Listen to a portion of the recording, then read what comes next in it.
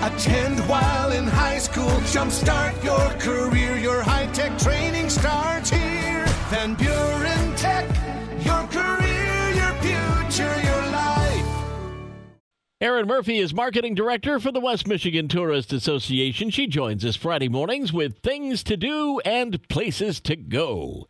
Where do we start? Fall is always a great time to visit a winery, and this weekend is looking beautiful. So it's a great time to visit Vineyard 2121 in Benton Harbor. They are hosting some great dinner specials with live music. You can pay them a visit tonight or tomorrow, and you can enjoy a delicious stuffed salmon dinner or Jeff's famous smoked ribs. And during the dinner hour, you'll also hear great live music from 6 to 9 p.m. both nights. And of course, you'll want to order a glass of wine, maybe some craft beer, or even a slushie perhaps to go with your dish. So it's a great weekend to go out and explore Vineyard 2121. Here's a cool way to experience fall colors. You can take a zip line tour of the fall colors at Muskegon Luge Adventure Sports Park, Saturdays and Sundays through November 7th. The 1,400-foot descent gives riders a stunning panoramic view of the trees from a new perspective, so you can fly by and see the leaves from the air. It's a great way to see the fall colors in a new way, and they're at their peak right now, so you'll want to take the opportunity to see nature's beauty up close and personal.